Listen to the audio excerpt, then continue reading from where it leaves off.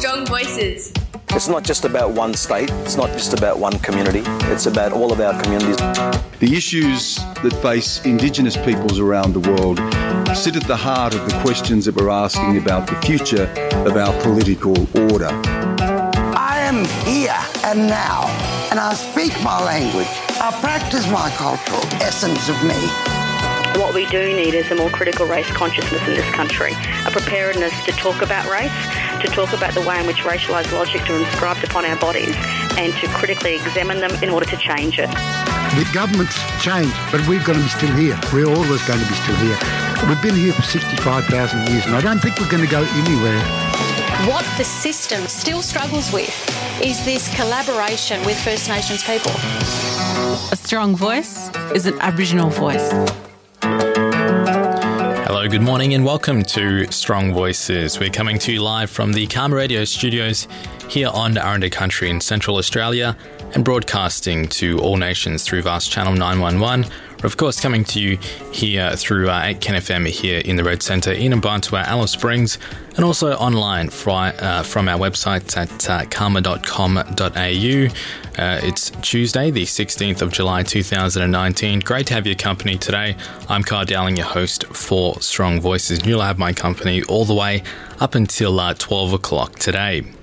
Well, coming up on Strong Voices, we're going to be hearing a bit from last night's ABC Q&A program, which discussions turned to Indigenous voice to Parliament. So we're going to be hearing some of those discussions and hearing what some of the panellists on last night's program had to say about that, as we continue to see discussions right across the country around sort of the best way forward. And of course, we had the Uluru Statement from the Heart, where a lot of Aboriginal people and representatives from across the country came together. So obviously those discussions still very important moving into the future. Also, we're going to be hearing about the Barclay Work Camp, which is a low-security correctional facility just outside of Tennant Creek. The Barclay Work Camp held its annual open day at the weekend, showcasing day-to-day operations and some of the work that takes place within the facility.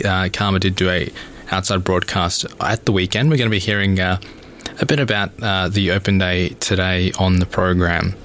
Also, we're going to be heading down to Redfern to hear about the first ever all Aboriginal fire and rescue team as well on the program today. So don't miss that one. That's going to be near the tail end of the show. We're of course as well going to be hearing the very latest in Aboriginal and Torres Strait Islander news from right across the country. What's up? You're listening to Strong Voices on Karma Radio. Yes, that's right. You're listening to Strong Voices on Karma Radio. It's great to have your company this morning. As you mentioned, we are going to be hearing from some of the ABC's Q&A program this morning. On last night's program, discussions did go towards Indigenous voice to Parliament, and the panellists obviously shared their point of view on Indigenous voice to Parliament, what would that mean to them, and their thoughts on whether or not we should have an Indigenous voice to Parliament. The panellists that were on the program last night included Linda Burney, the first Aboriginal woman elected to the House of Representatives, who's also the Shadow Minister for Families and Social Services. Rebecca Sharkey was also on as well, who's a member of the Australian House of Reps, who's representing the Division of Mayo in South Australia. We're also going to hear from Jim Moylan, who's a New South Wales Senator representing the Liberal Party, as well as Sami Shah, who's a stand-up comedian and radio presenter. We're also going to be hearing a bit from Toby Ralph as well, who's involved in marketing and has worked on around 5 federal elections in Australia as well. And we're, of course, going to be hearing first up from the question from the audience, and then hearing as well, of course, from Tony Jones, who is the host of Q&A. Next question comes from Amanda Powell. Some people are saying that a constitutionally recognised Indigenous advisory body would be a third chamber of Parliament. However, entrenching the power to establish a consultative and advisory body to Parliament is certainly not a new idea. And quite recently, in 2016, the Queensland Constitution Act entrenched the requirement to have parliamentary committees. Another example, New Zealand set up a parliamentary commissioner for the environment in 1986, and New Zealand's had a parliamentary Maori Affairs Committee since the late 19th century. So these bodies only ever have recommendatory powers. However, they can provide a voice, leadership and empowerment. What are people so afraid of? And are the claims of a third chamber of Parliament just dog whistling? OK, Linda, we'll start with you. I am so pleased you've asked that question.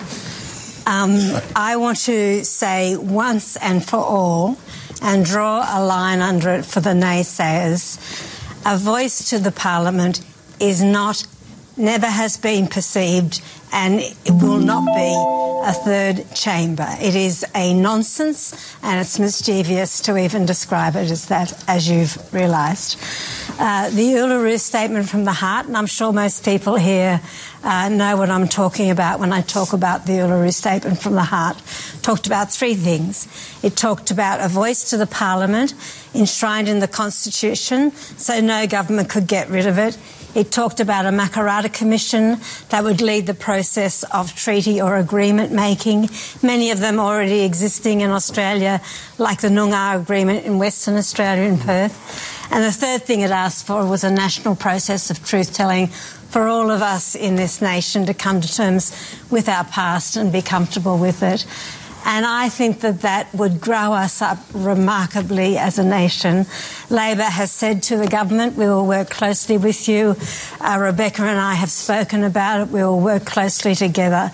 There is a long way to go with this discussion, and I believe that having an Indigenous voice to the Parliament would be beneficial to everyone, but most beneficial to issues like Hayden's raised and others. That's the social justice outcomes for First Nations people, which are frankly atrocious. Ken Wyatt seems to be moving towards a legislated model, not a model built into the Constitution. Is that a compromise that you might be prepared to make? I know that the voice, as part of the Uluru Statement, is meant to be in the Constitution, but the pressure will be for it to be outside the Constitution. That's coming from Peter Dutton, among others. The Prime Minister seems to agree. If this is too hard a rock to push uphill, will you compromise and have it outside the Constitution? Oh, well, three things, Tony. At the moment, I am not talking about, and the Labor Party is not talking about, compromise. But we are talking about working as collaboratively as possible with the government, and who knows where we'll end up in a year or two's time. The most important thing is to hear from the voice of First Nations people. And I know very much from my own discussions and consultations that people want a voice to the Parliament that has surety. We are still very burnt by the experience of ATSIC, which was gotten rid of by, I think it was John Howard and Amanda Vanstone was the minister. So what First Nations people, everyone, are looking for is a voice that cannot be at the whim of a government, which is why the Constitution is seen as an instrument for making that voice permanent. We will have the discussions, work through the issues, and I can assure you that this is not a scary prospect. This is something that is well overdue and could well change some of those issues that we've been facing as a nation for so long, like homelessness, like domestic violence, like incarceration, child removal, and shocking life expectancy outcomes. OK, let's throw this around the table. Toby, what do you think? I think this is an evolving conversation. I think it's a very important one for Australia. In my work, I'm lucky enough to work with a lot of people who run big things, corporations, even countries, industries and so on. And some are good leaders, some are bad. What I notice as a characteristic of a good leader is not that they have brilliant strategy or they're forceful or they're economical or their tactics are wonderful. A great leader has the capacity to carry people with them and take one step, get as many people as possible to take one step in the same direction. That's a very hard thing to do in this circumstance. Are you looking for that from the Prime Minister? No, I'm looking for that from Ken Wyatt, and I think he's doing a superb job of it. I think if he put a specific recommendation, it could get shot down now. I think it's unsurprising that in raising what's done, some people have very high expectations of the great news that might come from it, and others are scared of it. I think that's all just part of a conversation that will evolve, and I congratulate Ken Wyatt for what he's doing. Jim, can I just take you to a point here? The Republican referendum sort of founded when people wanted to vote for a president. Now, some people said even if the president had no specific powers, he'd have a symbolic power over Parliament, and the Conservatives did not want to see a body with a symbolic power. It seems the same argument is being played out around the Voice. I think if it becomes a symbolic activity, you'd have to ask yourself why you would do it.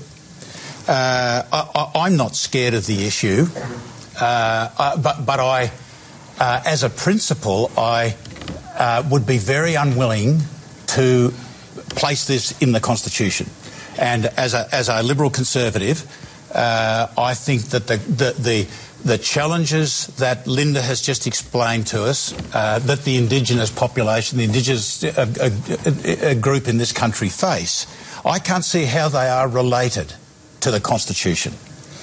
And if we take all those individual things that Linda was talking about and hope to solve them by doing something in the Constitution, I think we're moving away from the main activities, which is to assist our Indigenous people to bring themselves up to where they want to be. What would be the problem of putting an advisory body into the Constitution if it didn't have the power to impact legislation but only to advise on it? Well, why put it into the Constitution? Linda just made the argument, so it can't be at the whim of a government. Well, yeah, but there were other reasons why ATSIC went down. Let's face it, let's be truthful about it. It wasn't just John Howard trying to do something wrong. There are many other reasons why ATSIC went down.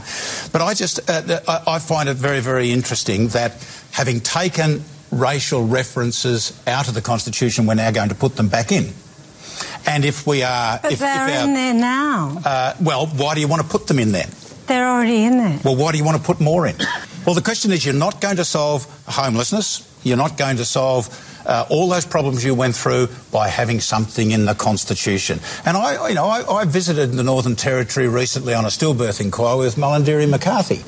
She's a superb spokesperson for her people. A superb spokesperson. You're a superb spokesperson for your people. Why is the Chinese community, the more recent migrant community, why don't they have a body which advises the Parliament? We all have our members of Parliament. I was a senator. He wasn't seated, mate. I was a senator. So we'll just get a microphone over to you so you can actually make that point and the audience can hear it. Okay, sorry, you... Levi. In the second row. Thank you. So I didn't hear what you said because... Yeah, so let's be really clear. Since 1778... sovereignty hasn't been ceded by any of the First Nations of this country, and the only way that sovereignty has been pushed aside is through force and violence. Thank you. We'll take that as a comment. Rebecca, going back to the question of the Voice.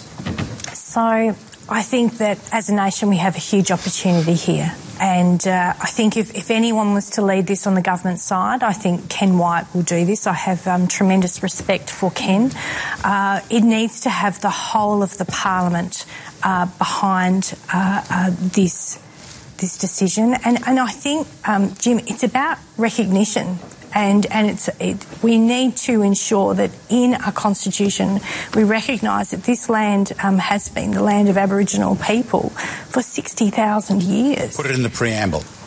Well, can I ask, would you be happy to take out the religious protection out of the Constitution? No. Well, there you go. Look, I think that it's a journey, and I think that what will be really important is that we get this right, because I think that the Parliament, I think that history, European history, has let down Aboriginal people, and we can't let down Aboriginal people this time. Yes, and it needs to be the Parliament not doing things to Aboriginal people. It needs to be all of us together walking side by side. I'm excited about this. I think Ken Wyatt is a tremendous member of Parliament, and I think that he will take this forward. I will say one thing though. when Malcolm Turnbull was the Prime Minister, towards the end of his time, I actually stood and asked a question. The crossbenchers get one question a day. We actually now get a second one at the very, very end, but you never know if you're going to get to that. And I asked him, there are 4 flags that fly in the House of Representatives chamber, and all 4 of those flags are the Australian flag. And there is an Aboriginal man in my community, shout out to Headley, and he said, I don't feel that I am recognised in the chamber. I would like to think that we could, at the beginning of this parliament, we're very new in the parliament, to have both the Aboriginal and the Torres Strait Islander and the Australian flag all fly proudly in our chamber. OK, we've got another question on this, and it's from a different perspective. It's from Bill Thompson. Bill. After working and paying taxes for about 50 years myself, I believe that no person living in Australia today should be entitled to any special benefit or recognition which is based not simply on need or achievement, but rather on race, or how long their ancestors were here. What do the panel think about that? We'll start with Sammy, because we haven't heard from you on this issue. Wow. Thanks for the easy one. Look, it's easy to dismiss the value of race when it's not something that has been a defining aspect of your life, when it's not something that has been used to vilify, deprive, and rather, in many cases, destroy entire communities. In situations like that, when you don't have that experience, when you've never had that kind of vilification coming at you based entirely on your race, it's easy to sit and say, look, you know what, it's a fair go, everyone's born equal, everyone dies equal, and I don't see race. It's actually harder to see race in these situations because that acknowledges a certain level of privilege. I can understand why you'd feel that, look, you know what, there's no race, everyone's equal, why should my taxpayer money go in different areas? But unfortunately for you, we do live in a society which is entirely designed upon helping one another, helping the underprivileged. We have New Start, which we desperately need to increase for a reason. We have Centrelink. We have all of these things. We have, Medicare. We have a system designed to help those who need the help. And there is, whether you like that truth or not, a community within Australia who, because of their race, have suffered more and greater than any other community in this country. And to give them the help because their race has put them in a situation where they've needed the help, there's nothing wrong with that. Bill, if you want to come back, that's fine. Linda. I'm rather surprised by your comment, Bill, and I'm a little saddened by it, actually. I've paid my taxes for 50 years too, 45 years, I should say. I think that where you're coming from is not actually understanding the truth of this nation. And the truth is that First Nations people have a special relationship with the land and have a very spiritual relationship with country that has gone back tens of thousands of generations. And that means something. The second point that I'd make is that if you think that bigotry and racism has not been part of the Australian story, as Sami has indicated, then you're wrong, because it has. And the thing that I see daily are the terrible outcomes of that bigotry and that racism and that history. I see it in young people, young Aboriginal people in particular. And it is also, I think, a really important point to make, and I'll finish on this, Tony, is that the truth liberates. And for us as a nation to come together as Australians, all of us, to understand our shared history, our shared story, can only make us a better place. Just a quick one, Linda.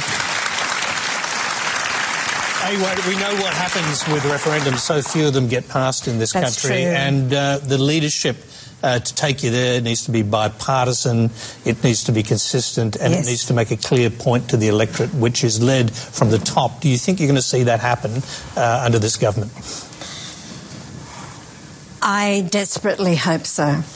We in the Labor Party have completely embraced the statement from Uluru, the statement from the heart, completely embraced it and have done so for some time. I think you've heard our leader Anthony Albanese say that. Here's the problem though. Ken Wyatt, who could be the leader on the government side of this debate, has not embraced the whole thing but only part of it. Yeah, well, and he's now separating out the voice from the Constitution, it seems to be. Yes, and I think the position of the Prime Minister is fairly clear, that he would like to see recognition of First Peoples in the Constitution, not the preamble, but the Constitution, and would like to see a voice legislated. That is where the position of the government is at the moment. The position of the Labor Party is a full embrace of Uluru. But we also are very understanding that for a successful referendum in Australia, it must be bipartisan, it must be across the Parliament, I would say to Rebecca. Now, that is the situation there is. There is a long way to go with this discussion, and I'm not going to preempt anything at this stage except to say this, that at the end of the day, there has to be a permanent voice to the Parliament that advises the Parliament on issues pertaining to First Nations people, be it legislation or policy. And that can only make the outcomes better. My wish is that it be enshrined within the Constitution.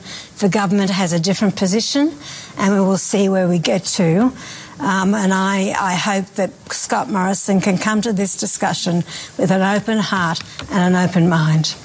That was Linda Burney, who was one of the panellists on last night's ABC's Q&A program, where they were discussing an Indigenous voice to Parliament. We're going to be hearing very soon about the Barclay Work Camp, which had their open day at the weekend, which Karma broadcasted from. We're going to be hearing about that very soon, but before then we are going to go to a quick break, and then we'll be right back. Hi, my name's Aaron Pedersen, and you're listening to Karma Radio, Strong Voices on 8 Kin FM. You're listening to Strong Voices on Calm Radio. You're here with me, Kyle Dowling. We're going to head into our next story now. Over the weekend, the Karma crew broadcasted out at the Barclay Work Camp in Tennant Creek for their annual open day. There was things such as music from the Barclay Drifters, as well as many different guest speakers, as well as family and friends visiting for that day. Discussing the day, Karma's Pam Riley spoke with Rob Steer, the Director of Custodial Operations from the NT Correctional Services, as well as the member for Barclay, Jerry McCarthy, who's the Northern Territory Minister for Housing. Here in the van, I have Rob Steer, and Rob is the Director of Custodial Operations, NT Correctional Services. Good afternoon to you, Rob. Good afternoon. And we also have, very well known to Karma, the Honourable Jerry McCarthy, a member for Barclay. Welcome back to Karma again, Jerry. Thank you, and it's great to have Karma in Tennant Creek and the Barclay. Well done, guys. What a day. It's been an awesome morning, hasn't it? This is an annual open day, for corrections in the Barclay Work Camp, but don't forget what has been happening this weekend, particularly in relation to the work camp. These guys have been flat out for weeks. It's about rodeo, it's about show, it's about the Barclay AFL, and then they invite the community out here to host them on their own turf at the work camp. So, yeah, Rob, fantastic work. Oh, wow. Well, I didn't know about all the other stuff, Rob. So, it's been a great week lead up to this. Yeah, we've got enjoy a fantastic relationship with the Tennant Creek and Greater Barclay area, and we see ourselves as being part of the community. And I think we've got to acknowledge that prisoners in the community, prior to coming to the work camp, they're still community members whilst they're in the work camp, and then when they release, they go back to community and focus on community reparations where it's at. I was looking at your title, Director of Custodial Operations. For people that don't know what that means, can you tell us about your role? I know that you're leaving in August. Yeah, so the role, I've been in a very fortunate position. I've been up here for 8 years and I've thoroughly enjoyed working in the Territory. My role looks over Darwin Correctional Centre, Alice Springs Correctional Centre, the Barclay Work Camp, and also our Datchler Work Camp out at East Arnhem Land, and also the Sentence to a Job program, correctional industry programs, official visitor program, and the lower courts we provide security in the lower courts in Darwin. Very broad role. We've got about 1,700 prisoners in custody at the moment. Majority of them are male. We've got, from an incarceration rate, we've got about 900 per 100,000, and the rest of Australia's back at about 189 per 100,000. So the work we're doing is actually trying to skill the men and women up there so that they don't come into custody. Well, the stats are really challenging, but it's a real credit to correctional services in the Territory and the government's focus on how we can skill people up, how we can divert people, how we can keep people out of the traditional system of corrections, and as Rob talks about, that custodial stream. And the Barclay Work Camp has been one of those really pioneering initiatives, as Rob talks about, that connection with community. It's a long haul, but that's where we're headed in the Territory, and the government now is focused on a new policy around the Aboriginal justice principles. And Rob's very keen on this, and I said, even though he's going to take a spell back into state, keep an eye on the Territory, because we will see some of these models emerge, and Diliakwa and Groot have already signed an agreement with the Chief Minister. Lajamanu have had amazing work in the traditional justice principles over many years. The West Coast, and there are other areas that are ready to start developing those systems where the low-level offending, that really frustrating end of corrections, will be dealt with in community on country. It won't be this traditional pathway to a traditional prison environment. So there's some really good things happening in the correctional space. And how many years you've been up here now, Rob? 8 years. 8 years. Yeah, you've been really influential in guiding policy around this way, and it's going to be a really good outcome for Aboriginal people, because, as Rob said, at the moment, per head of population, we're only a small population. We have way too many people going into prison. Absolutely. And we really need to change those stats, don't we? It's a big day for the guys that are in this facility at the Barclay Work Camp. How much of a day does this impact on them as an individual? It's important to still have those strong cultural background and be able to have family come in, whereas if you're in a jail, a stricter, you're not able to do that sort of stuff, are you? No, it's just, I'm absolutely stoked when I see partners and the kids and coming in and getting to see their loved ones and their partners and their husbands. It's a great atmosphere to see it. It's sad in one way that it has to happen in here, but in another way, it really makes the job worthwhile. And the other day, I was talking to the Minister earlier on. One of the proud things for me is you go to the show yesterday, and I've got all the fellas who set the stand up there, and they're on the stand, and they're all part of it, and they got a smile on their face, and they're proud of being part of something, and it's great to be around. And that for me was that's the big difference for me up here in the Territory is the Aboriginal prisoners in the Northern Territory are a lot different than prisoners in other parts of Australia. And I think we've got obviously issues around alcohol consumption and the results of that. But for me, off alcohol, these guys and women are smiles on their face, proud, respectful. Yeah, that's what I'm seeing here. Very proud men, even though they're in a facility like this. Those routines are part of correctional services. I've seen this. I've seen the musters. But you know where the pride comes from? These guys spend very little time here. Yeah. They're mainly in town and in the community. They're also across the Barclay supporting community events. Daily Waters, Brunette Downs. Newcastle Waters are doing this amazing work on restoring heritage buildings. Like we're trying to build the tourism industry in the Barclay, So these guys are on push bikes riding into town to go to jobs. These guys are working in the community. So there is a great pride, not only for the people here and for the staff, the officers, and it's the townspeople as well. And Tennant Creek realises that this facility injects millions of dollars worth of work into our town, our community and our region every year, you know.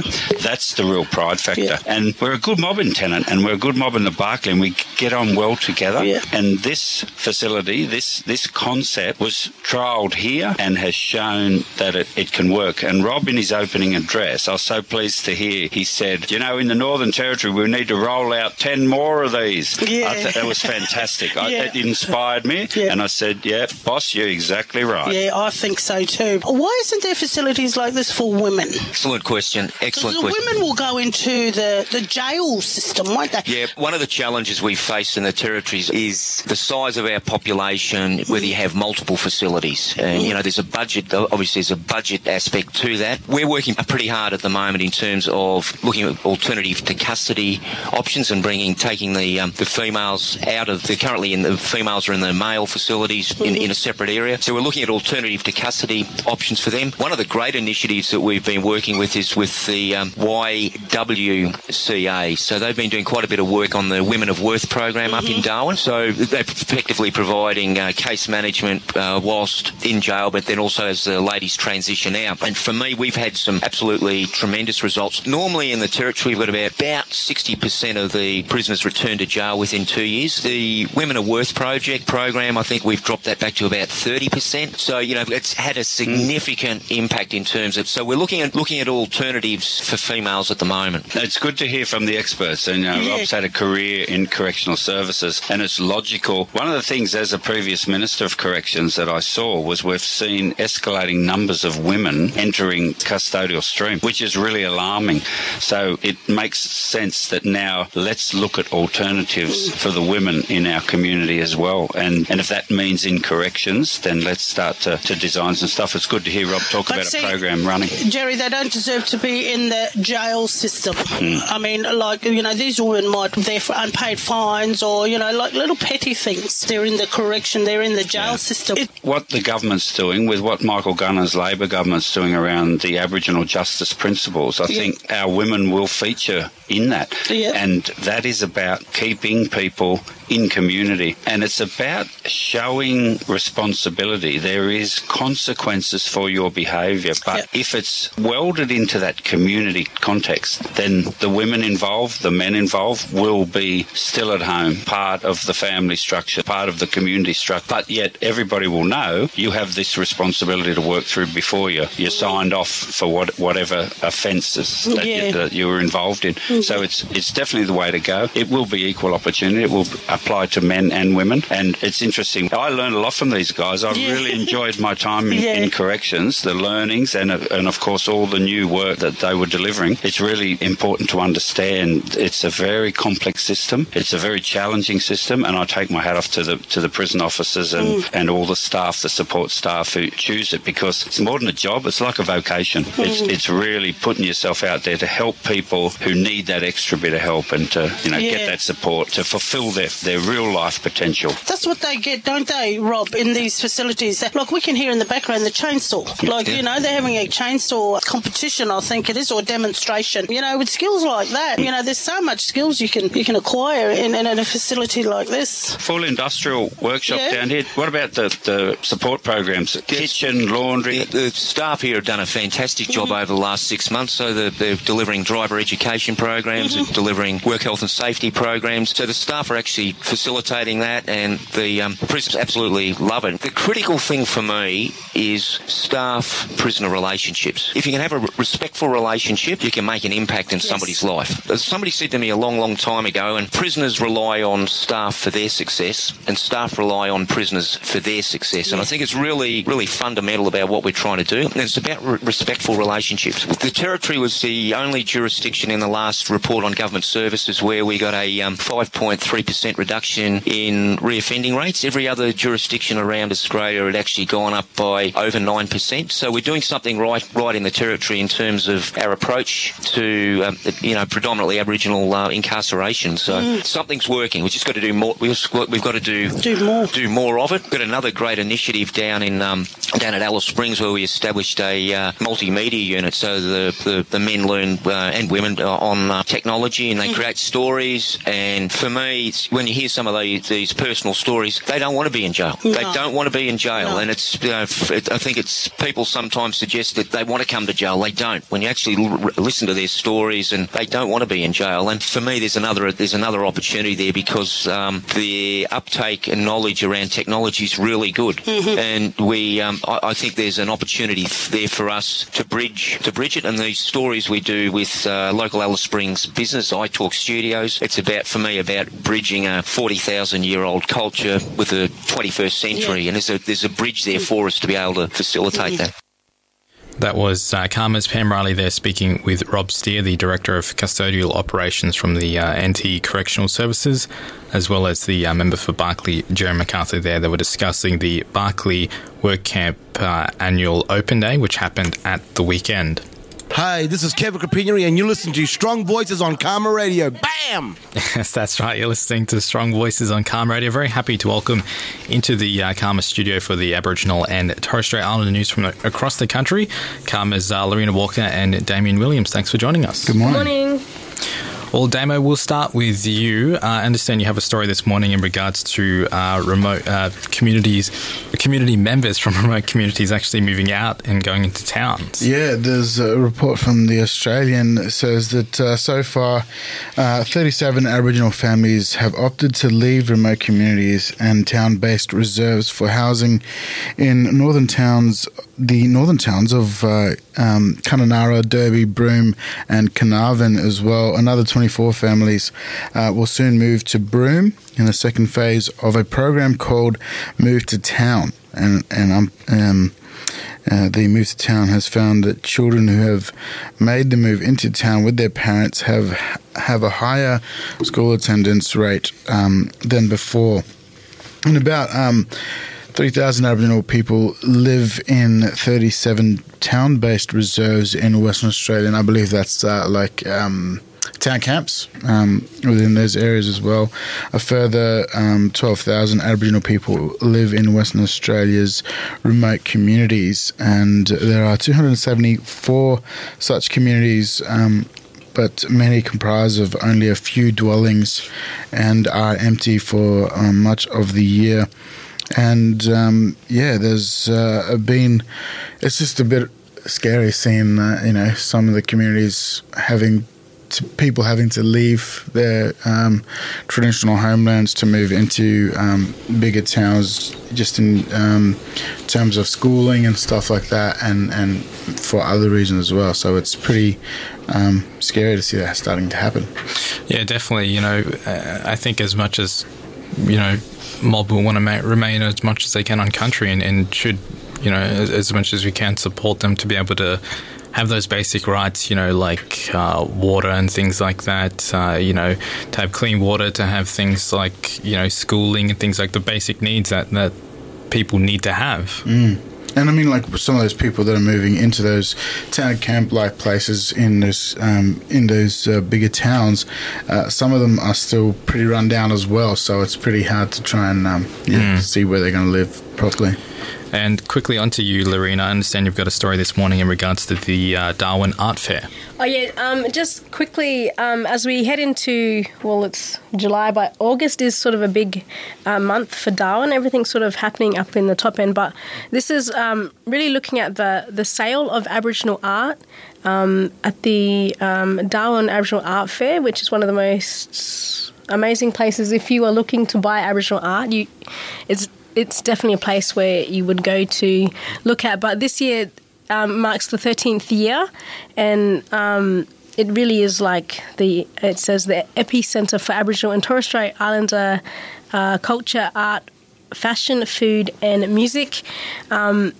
It's a huge gathering of people from all over the country, Aboriginal people who want to showcase their art. And I don't know, Damo, if you remember last year when we were in Darwin, at the airport, we were stuck at the airport and we had to help all these artists put all their artwork in the back of the taxi bus. Yeah, it's amazing. To take it to the art fair. But yeah, it really is just an awesome showcase of what art and like they said, music. We went to the music one, but yeah, it's really an awesome event. So that's going to be happening in August in Darwin very soon. Definitely very exciting for people to keep, I think, on their calendar. On that note, Lorena, Damo, thank you both for joining us for the news from around the country. Thank you. Hey, this is Shawnee Tilbury and you listen to Strong Voice on Karma Radio. Woo! Yes, that's right. You're listening to Strong Voices. We're going to head into our final story now. Redfern has long been known as a place where a lot of First Nations movements have started and now has become the home of the first ever all Aboriginal fire and rescue crew in the country. The three-person squad made up of Lance Ty, Stephen Dingle and Mason Sims, who all came through the Indigenous Fire and Rescue Employment Strategy program in New South Wales that aims to get more First Nations peoples into fire and rescue. Karma's Damien Williams spoke with Lance, who is part of the All Aboriginal platoon, and asked how it all came about. The crew came about, first off, we all came through the IFARES program, the Indigenous Fire and Rescue program with Fire and Rescue New South Wales, and our station officer, Patrick Albany, he was one of the main factors of getting us all there at Redfern Fire Station. He realised that as a predominantly Aboriginal community, Redfern could use a full Indigenous crew, and he went over and talked to Fire and Rescue. So he talked to our inspector, superintendent, and they were all for it. They realised that, for Redfern to actually move forward with fire and rescue and to break down any barriers or there may be in and around fire and rescue, that, a full Indigenous crew would be one of the ways to go. So Patrick Albany got myself, Stephen Dingles, who's an Aboriginal man from Mount Druitt, and Nathan Sims is in and around the Larp area. He's the son of the great South Sydney player, Rick Sims. So that's our crew. With the community around, what kind of change have you seen with the response to fire, the New South Wales Fire and Rescue? Oh, you just see the change in the community, in the kids, and even some of the adults and the old aunties and uncles. They'll pop in, say hello. The kids will come in and have a look at the truck and just want to have a chat to you and pull you up in the street when you're walking to get a coffee or anything like that. They just sort of gravitate towards you because they know that there's a Koori fella on the back of the truck, and they can sit down and have a chat. And if there's anything that's going on at home, if nobody has a working smoke alarm, they can have a chat to us. And that's some of the things that we've been talking to them about as well. Yeah, and sort of getting that, education around engagement. And the education around fire safety. Oh, definitely. The education around fire with fire and rescue and in around safety it's gone to another level in Redfern at the moment with this full Indigenous crew, and we've got other Indigenous firefighters on different platoons as well. But to have a first ever full crew of firefighters, Indigenous firefighters, it's massive, and Redfern's really gravitating towards it, and we're getting out as much as we can into the communities and doing whatever we can with the community. So, Lance, why firefighting? I always wanted to be a firefighter. Just never really thought I could be one because I've never seen any black fellas on the back of a fire truck. Yeah. And growing up in a little country town out in Moree, it was non-Indigenous people that you'd always see on a fire truck if they came up to the school, and they're doing some fire education and all that sort of stuff. I never really seen, an Indigenous firefighter. The only time I did see an Indigenous firefighter was when my cousin, he's my late cousin now, George Chatfield, he was a retained firefighter, so that's just an on-call firefighter in, small communities, and he was one of my role models, and he showed me that, we could have firefighters, Aboriginal firefighters on the back of the truck, and, it's taken me a few years, but finally got the job that I wanted to get. Yeah, and I bet it would have been a hard road, eh? It was. You do a 6-month course with TAFE, New South Wales down here in personal training, so PT in fitness. It goes for 6 months, like I said, but you're also getting a hands-on experience with fire and rescue, so they take you to a fire station, give you a hands-on feel about rescue, and, you get to put all the uniform on and do some search and rescue and some breathing apparatus so you can understand that, this is what it actually is to be a firefighter, what sort of work you have to put in. And everybody that came through our course really loved the program, and we're always helping and giving back to that program because it's given us a job within fire and rescue.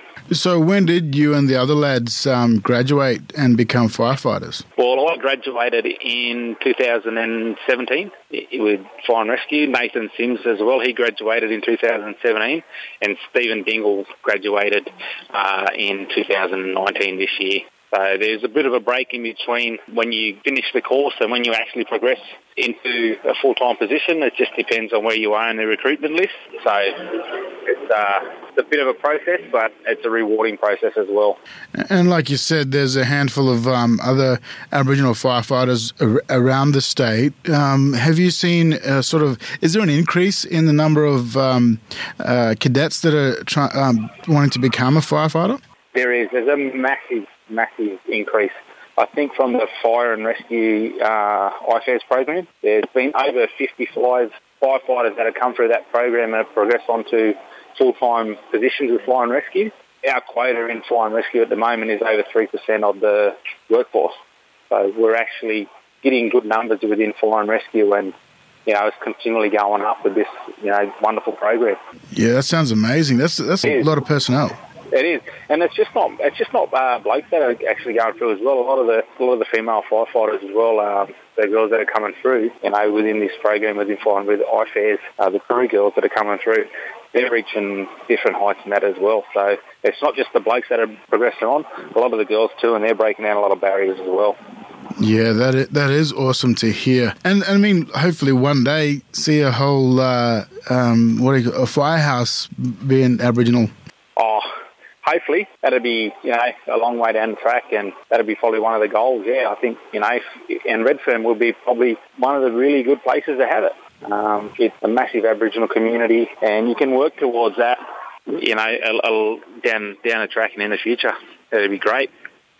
So how far do you see yourself going in the fire and rescue? I'd like to move up. I'm a qualified firefighter at the moment. After this, you go to a senior firefighter and then a leading firefighter and a station officer where you manage your own crew. That'd be the goal in the next 10 years, and then hopefully move on to an inspector and a superintendent after that. It's just about working your way up and doing what you need to do to become one of those firefighters and inspectors and superintendents down the track. There's a few at the moment that are station officers, and I think there's inspectors and that as well. So, they're breaking down a lot of barriers as well and pushing fire and rescue forward within the Indigenous recruitment stage as well. So if I can be one more along the list, that'd be great. Yeah, that would be great. And Lance, just one final thing. What do you have to say to all those other young listeners out there that may be listening in and thinking, I could give that a go or anything like that? What kind of advice would you give them? I'd tell them, have a go, have a crack. If this is something that you want to do, put your mind to it and you can achieve it. It's the best job in the world. I can guarantee you that. Not a lot of people can say they wake up and love going to work. If you ask any firefighter, and even any of the Aboriginal firefighters, they'll tell you they wake up and love coming to this job. If this is the role that you want to do, put your head down, finish school, come down and do some IFARES programs. We'd love to have you. Lance Tighe, thanks very much for having a chat with us here on Karma Radio. No worries, thank you very much. Yes, that was Karma's Damien Williams speaking with New South Wales Fire and Rescue firefighter Lance Tighe. Well, that's going to conclude Strong Voices for this Tuesday morning. Thank you so much for tuning into the program today. Hopefully you enjoyed the program. If you missed any of the stories or wanted to listen back to any of the interviews, I'll be posting up a podcast of Strong Voices up on Karma's SoundCloud, so you can head to your internet, whatever search engine you use, and just type in Karma's SoundCloud for Karma Radio, and you'll be able to find it up there later this afternoon. Well, that's it from me. Stay safe, enjoy the rest of your day, and we'll be back the same time tomorrow. Strong Voices.